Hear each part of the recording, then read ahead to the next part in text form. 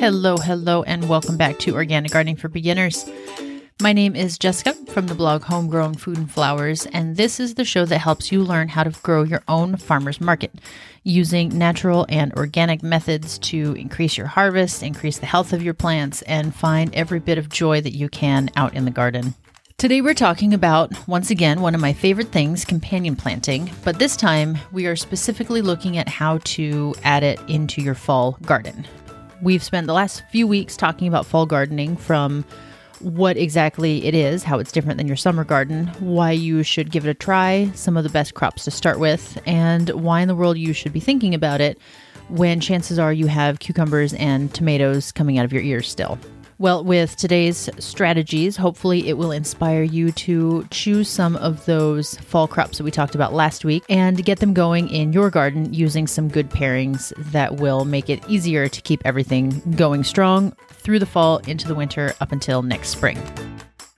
In case this is your first episode here, then first off, welcome to the show. I love doing this show. I love sharing some of my tips and experience, some of my failures over the years, and connecting with gardeners just like you. So welcome. And if you have been here for a little while, then you know how much I love companion planting and using it as one of my main growing methods in my garden. If it's a new concept to you, if you're one of those new listeners, then companion planting in a nutshell is using strategic planting methods to allow plants to benefit from each other. So planting instead of one row of lettuce, one row of green beans, one row of tomatoes, one row of parsley, instead you mix all of those plants up so that they can benefit from each other, they can share space together, they can stagger their harvest season or harvest period together, with the end benefit of likely having less disease, fewer pests, more diversity, both in the plants and in the soil, attracting pollinators, beneficial insects, and to me, just looking prettier because chances are you've got some flowers mixed up in there. So in the fall garden, we are going to take advantage of all those things I just mentioned, from staggering your harvest period to trying to benefit the soil of the different plants. And in some cases, we are even going to rely a little bit on the structures of the various plants. And I'll get into what I mean with that. Fall gardening is a slightly different beast than summer gardening for lots of different reasons. But in this case, specific to companion planting, there is less reliance on flowers with your companions. I use a ton of flowers in my garden, from sunflowers to alyssum, nasturtiums, calendula, lots of different types, because I benefit so much from the pollinators, the beneficial insects, and the birds that they attract to the garden. But unfortunately, I try to plan to have flowers in the fall, but since I moved in June, I don't have as much of a garden as I typically do, or as established of a garden, we'll say. And so in the fall, this fall, I'm relying more on the vegetable and herb pairings that I can do, as opposed to just kind of a blanket statement flower patch that brings in some of those natural predators that I mentioned, whether that's a parasitic wasp or an oriole coming to eat the armyworms on my tomatoes.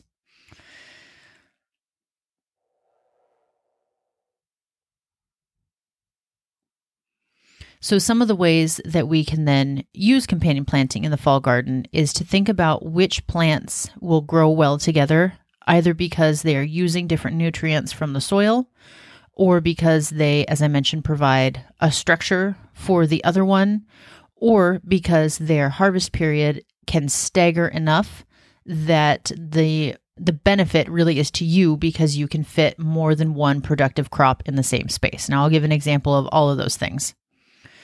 So for sharing space and benefiting from taking different nutrients from the soil, we're going to look at snap peas and lettuce. Snap peas or snow peas or shelling peas, they're all in what's known as the legume family. Peas and beans are both legumes.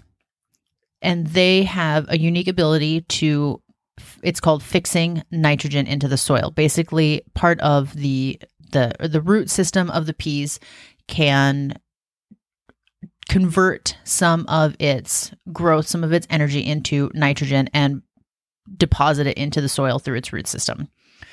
Nitrogen is a macronutrient that is responsible for the green leafy growth of crops such as lettuce or arugula, kale, anything that produces a leaf as its main crop, as opposed to something like a tomato, where it has a fruit that you harvest.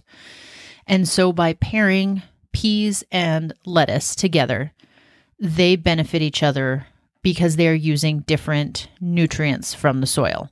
The peas have a nice long taproot, so they grow deeper roots, and they grow vertically up a trellis or an arbor, whatever you're planting them against.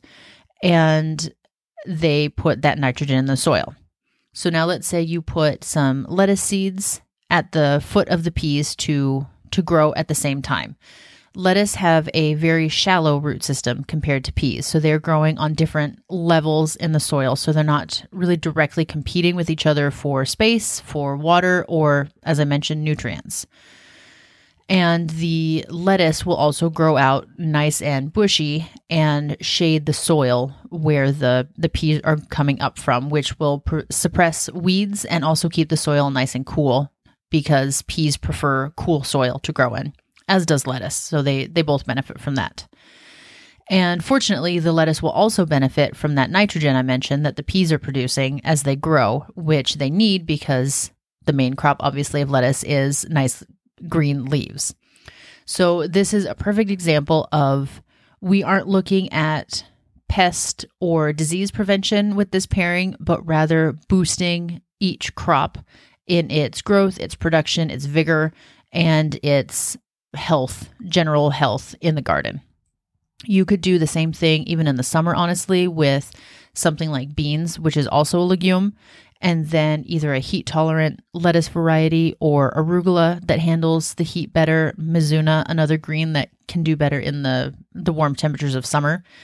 This is a classic pairing of a legume and a leafy green in the garden, whether it's summer or fall. But for fall, it's particularly helpful because there are somewhat fewer combinations that we might take advantage of because there are relatively fewer crops that we're growing.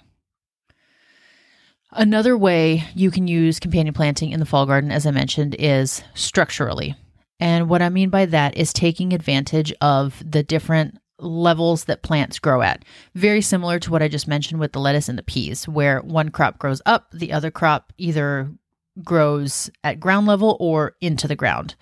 So for something like carrots that grow down into the soil, you can pair them with something that grows up, and they complement each other on their growing levels. So you could pair carrots with something like, again, lettuce or arugula or kale, anything really that is going to be up off the ground. I would not pair it with something like peas because those peas have such a long taproot. When you pull the carrots out, you might be disturbing the roots of the peas. It wouldn't kill the pea plant, nothing like that, but it might it might stunt it a little bit and put it under just a smidgen of stress. And there are plenty of other crops to choose from. So I wouldn't put a root crop with the peas or anything else with a deep taproot system. But you could put your carrots, even with onions that grow relatively more shallow compared to carrots. And carrots and onions have another benefit of the onions can disguise the carrots from certain pests, such as the rust fly, because as the rust fly is searching for the carrot plants, it can't smell them over the smell of the onions. And so that's an additional benefit that you could have, as well as the shared growing space that I was just mentioning. So a little side note benefit there. Another way that you can take advantage of the different, we'll call them levels of growth space, is something like cabbage or broccoli or cauliflower that is a very large plant at maturity, but takes a longer amount of time to get there. And then you can pair that with a shorter plant. So say you're putting a broccoli in your garden and you put your little seedling out, and it will eventually start to spread out to where it's taking up probably a 2-foot wingspan in the garden. But until it gets to that point, you've got plenty of room in the couple of feet between your plants where you can put, again, lettuce, because it's such a versatile crop. You can really tuck lettuce in anywhere in the garden where there's room. You could even put a calendula seedling, because calendulas are a little bit more cold tolerant than some other flowers. So you could try to get some last minute blooms out of that. And by the time the frost comes and kills the calendula, the cabbage will, or the broccoli will just then be needing that extra space. And so instead of leaving the soil bare or even just covering it with a mulch while you're waiting for that broccoli to kind of fill out the bed, you can use that space for a different crop. Leafy greens, those quick growing, somewhat cold tolerant flowers like a calendula, a marigold, you could try a nasturtium and see what happens if the frost kills it, or if you're able to get any blooms out of it. You could definitely put in something like cilantro or parsley that will grow over time, but not, it'll finish its growth before the frost and before the broccoli needs all that space. So it's a good way to, especially if you're growing in a smaller area, or maybe you're growing in containers, it's a great way to double up your space usage with companion planting where they will still benefit from each other for other reasons as well. I hope that makes sense. In my mind, I'm visualizing like the floors of a building, and the basement is something, say, a carrot. The ground level floor is a lettuce, and then the second, third, and up floors are something taller like cabbage, peas, anything that's growing up a trellis. So that's how I visualize it in my mind. And this brings us right into planting together crops in a way that you're harvesting one before the other. So this applies to the lettuce and cabbage example I just gave, but it can also apply to something like radishes and carrots, or even radishes and beets. Now, these crops are both root crops and they occupy the same growing zone, but one matures much more quickly than the other one. And so you can, again, double up on that space. So say you have your row or your grid where you want to plant your beets, and those are going to take a couple months to come to full maturity. Or if you're overwintering them with something like a carrot, then they're going to be in there for a while. And what you can do is intersperse radish seeds, something that is very fast growing in about a month, in between those beets or those carrots. So by the time the carrots or the beets need more space to mature and get bigger, you're pulling those radish out so that they are not in the way. And they're also loosening up the soil a little bit for the carrots that are coming through, or the beets. And you haven't lost that space from a slow growing crop.